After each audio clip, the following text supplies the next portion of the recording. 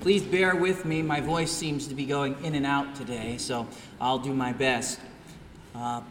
Here again, our epistle lesson. As St. Paul writes in Romans 11, he says, "Oh, the depth of the riches and wisdom and knowledge of God! How unsearchable are his judgments, and how inscrutable are his ways. For who has known the mind of the Lord, or who has been his counselor, or who has given a gift to him that he might be repaid? For from him, and through him, and to him are all things. To him be glory forever. Amen." So far our text. Today is Trinity Sunday, and today is the day we are called to contemplate the very nature of God himself. Who is he? What does he do? Why should I fear him? Why should I love him? Is he good? And what does all of this stuff about God tell me about who I am and what I should do? And as we think about the very nature of God, his person, his work, what he does, we are called to stand in humility before him. We can only know God by what he reveals to us. It's up to God to tell us who he is and what he is like. As we are reminded today by St. Paul, he is greater than we are. Isaiah the prophet says, "For my thoughts are not your thoughts, neither are my ways your ways, declares the Lord. For as the heavens are higher than the earth, so are my ways higher than your ways, and my thoughts higher than your thoughts." And so as we live in creation, our God stands above it. As we are subjected to our limited and weak human reason and understanding, he alone can defy it with greater and more perfect reason and understanding. And as we might bear under and have to adapt to the power of nature, he subjects all things to himself. He alone creates all things. He alone rules all things. He is God, and we are not. And when we strive to understand who he is, we must take him at his word. We can only know God by what he has revealed to us. And so how are we to describe him? We look to the scriptures, and we see and we learn from the scriptures that God is Father, Son, and Holy Spirit, as we just confessed in the Creed. And he's not three gods, but one God with three distinct persons standing in perfect unity. The Father is God, the Son is God, the Holy Spirit is God, one God, three persons. The Father is not the Son is not the Father, the Holy Spirit is not the Son. Three distinct persons. They are distinct from each other. They have peculiar works and roles in the divinity, yet they are not divided. They are of one substance, being one God. And this defies all reason. How can something be three in one at the same time? How can one God have three distinct persons? Yet we worship a God who stands above our human reason, and we must take God for who he says he is. We must stand in humility under his word and how he reveals himself, because every heresy, every false doctrine that has ever come into the world flowed from sinful human beings deciding that what God has revealed is not enough, that it's not clear enough, that it doesn't make enough sense to me. And so it flows from human beings deciding that he needs to tell God who he is and what he's supposed to do. It's when man is too proud to accept what God says that every form of false teaching comes into God's holy church. And when this happens, people are destroyed, both body and soul. Sheep are led to the mouths of wolves, and they are made subjects to their delusions, and they are destroyed by them. We have examples of this taking place throughout all of history. We even go back to the very beginning. The first sin was nothing other than man being deluded enough into thinking that he could be like God. As Adam and Eve ate the fruit of the tree of knowledge of good and evil, they did so under the lie that they could be like God. Every sin is rooted in that lie. Our old flesh believes that it's a little God that must be served, that it must be obeyed. I have to be served. I have to be obeyed. It's up to God to fill my needs and to do what I want him to do. And when God himself challenges that assertion in us, our flesh rebels and says, "How dare you? How dare you insult me like that? No, God must be mistaken. I guess I'm going to have to tell him why he's wrong." God certainly would not say anything to me that would deny me my personal satisfaction, my personal desires, my own personal understanding. No, God needs to stand corrected. See, we people taking that role for themselves continually. We see this in the Bible. Aaron in the wilderness, he forges the golden calf and he declares to the people of Israel, "Hey, this is your God who brought you up out of the land of Egypt." We see King Ahab and Queen Jezebel declare that the Lord God of the Bible and Baal, they're the same God and they ought to be worshipped together in the same way. We have Nebuchadnezzar, king of Babylon, declare himself to be the God that everyone should worship and pray to. See, we see all these examples of man thinking that he can stand in the place of God and make the decisions that God makes and have the power that God has. Man is prone to think of himself as his own little God. And we see that as these men, fall into their delusions, what happens? Well, Israel has to wander in the wilderness. Ahab and Jezebel meet horrible ends. Nebuchadnezzar is driven insane and out of the city of Babylon. But all the while, in all of this, God stands inviolate. He stands as God, unchanged, and he is not to be judged by man. Even today, though, people would deem to tell us and tell God who he is or who he's supposed to be. God says he's Father, Son, and Holy Spirit, yet there are people who out there that cannot say, we can't lock God into such stringent little categories. Right? And we know today, the 21st century, patriarchy, that's a bad thing. And so God, we're not going to call him Father. We're going to make he into a she, call him God the Mother. And so many liberal churches pray to the Mother.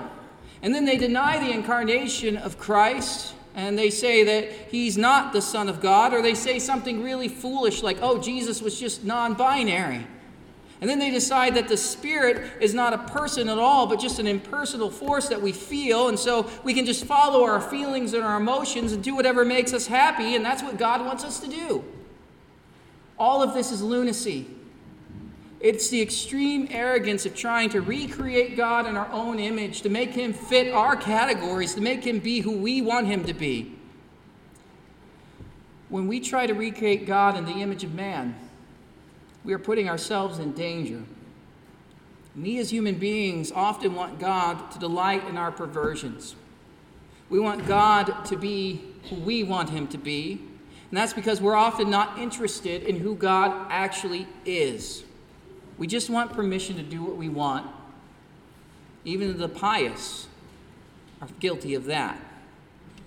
How many times do we tell ourselves, oh, hey, God just wants me to be happy at all costs. He doesn't mind it when I'm selfish or arrogant or undisciplined or uncaring or apathetic or lazy or lustful or gluttonous or anything else. He's probably having a laugh up there in heaven, enjoying watching me have all the fun I'm having down here. Here again, we're ascribing to God our own human weakness. We can't stop ourselves. We take his words and try to make them fit into what we already presuppose and believe rather than denying ourselves and taking his word for what it is. We subvert the order of creation. We pervert ourselves into taking whatever we want, pervert everything that God says he made to be good. Husbands often neglect their duties to their wives. Wives are not as submissive to their husbands as they're called to be. Men and women abandon natural marriage altogether and live in fornication as a mockery to God. Parents neglect their children by spoiling them and never disciplining them. They don't teach the Word of God, and children fail to honor their parents and obey them in all things. People are lazy. We reject our duty. We neglect the fellowship of the church in favor of whatever fun activity we'd rather be doing on Sunday morning. We squander the gifts of God in vain pursuits of pleasure and the neglect of our neighbor's needs. We tell ourselves it all doesn't matter. God just is fine with it all. He just wants me to be happy.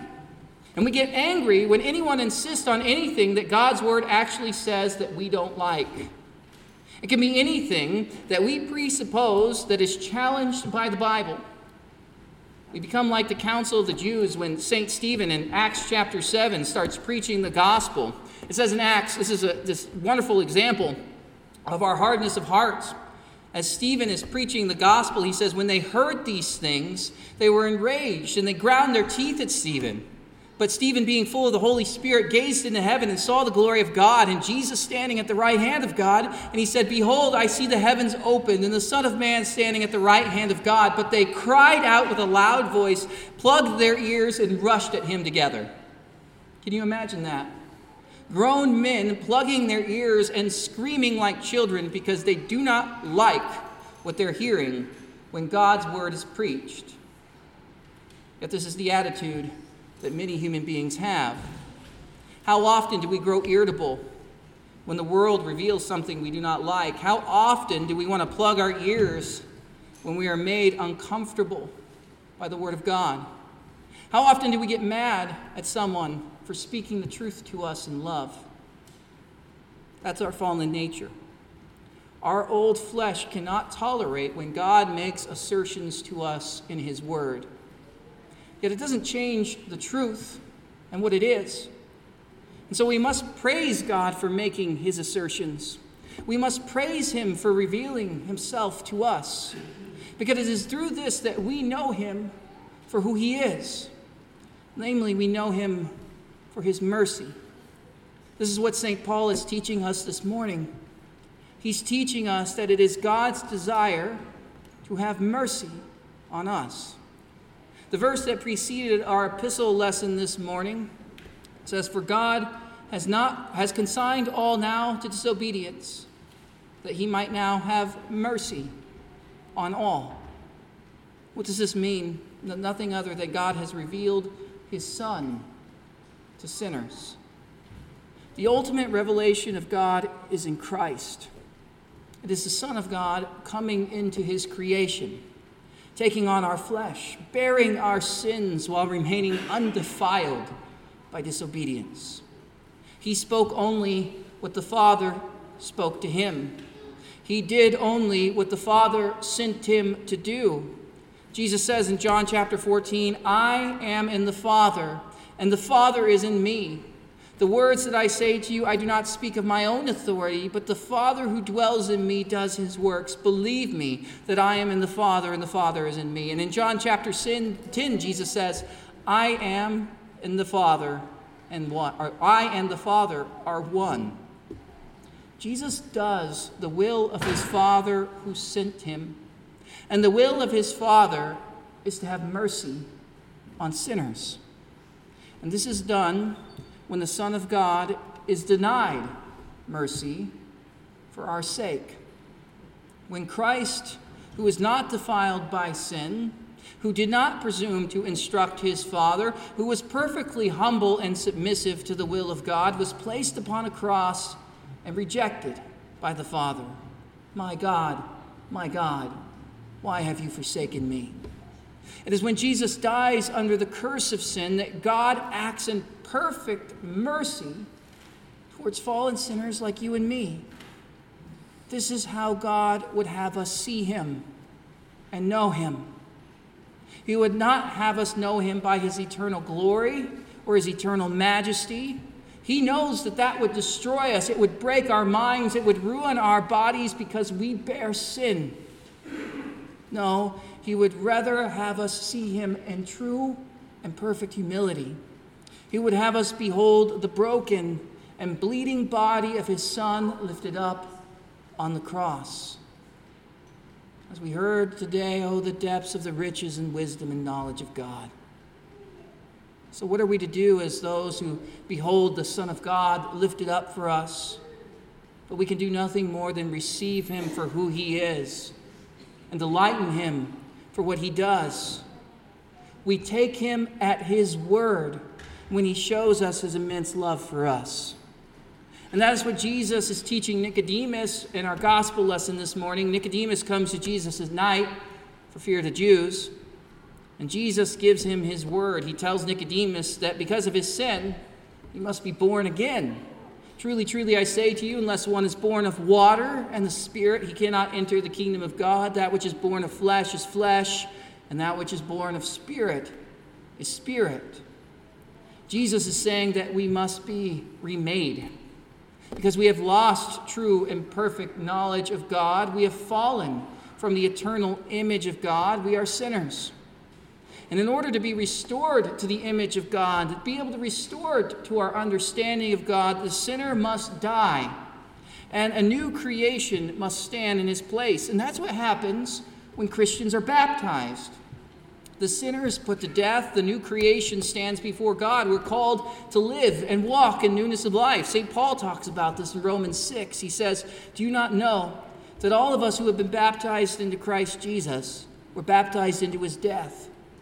We were buried, therefore, with him by baptism into death, in order that just as Christ was raised from the dead by the glory of the Father, we too might walk in newness of life. For if we've been united with him in a death like his, we shall certainly be united with him in a resurrection like his. We know that our old self is crucified with him in order that the body of sin might be brought to nothing, so that we might no longer be enslaved to sin. For one who has died has been set free from sin, and now, if we have died with Christ, we believe that we also live with him." You see, our body of sin is brought to nothing as we are reborn by the Holy Spirit. We are what Jesus refashions us into. He recreates us. He makes new hearts in us. We are born again by the Spirit. We are born into the forgiveness of sins that is worked out for us by the love of God. And as Jesus is lifted up on the cross, there our sins are lifted up. The judgment of our sin is set before us. It's worked out on our behalf, just like the Israelites in the wilderness. You see, the people of Israel, as they were wandering in their 40 years, they grumbled against the Lord. They despised his mercy. And so the Lord showed them that where life apart from his mercy and his love and his grace leads. He sent venomous snakes into the camp. They bit people who were infected with deadly poison. Life apart from the mercy of God is death. It's a poisoned life. But the people, they quickly saw their error, and they asked Moses to pray. They repented. See, they were trying to tell God how to be God. They were trying to tell God how to lead them through the wilderness. But then, as God humbled them, they repented for their lack of humility and simply trusted in the Lord. And God had mercy on the Israelites, and he told Moses to make a bronze serpent and put it on a pole. And whenever a person was bit by a serpent, they could look at that bronze serpent on the pole and be cleansed from the curse of their sin.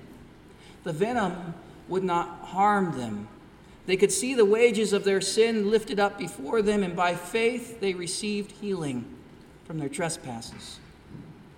This is a foreshadowing of what Jesus does, as Jesus says, just as Moses lifted up the serpent in the wilderness, so must the Son of Man be lifted up, that whoever believes in him may have eternal life. For God so loved the world that he gave his only Son, that whoever believes in him should not perish, but have eternal life. For God did not send his Son into the world to condemn the world, but in order that the world might be saved through him. Jesus suffers death and condemnation for us, so that as we look to him in faith, we are freed from the curse of our sins. This gift is received by faith. We must take God's word for it. As he says, "I forgive you," we must believe. We must believe that Jesus is the Son of God, sent by the Father to die for us. And we can only believe in this by the power of the Spirit. We can only receive this when the Spirit of God causes us to be remade and born again. And so, my friends in Christ, take God at his word. Believe in what he says about himself. He is Father, Son, and Holy Spirit, one God, three persons. This is the name by which you were reborn. When you were washed in the name of the Father, Son, and Holy Spirit, you were made into a new creation. God's Holy Spirit has worked this salvation in you and for you. He stands over and above us in every way. He's greater than we are, and his greatness is known and seen most wonderfully in his mercy and his love towards sinners.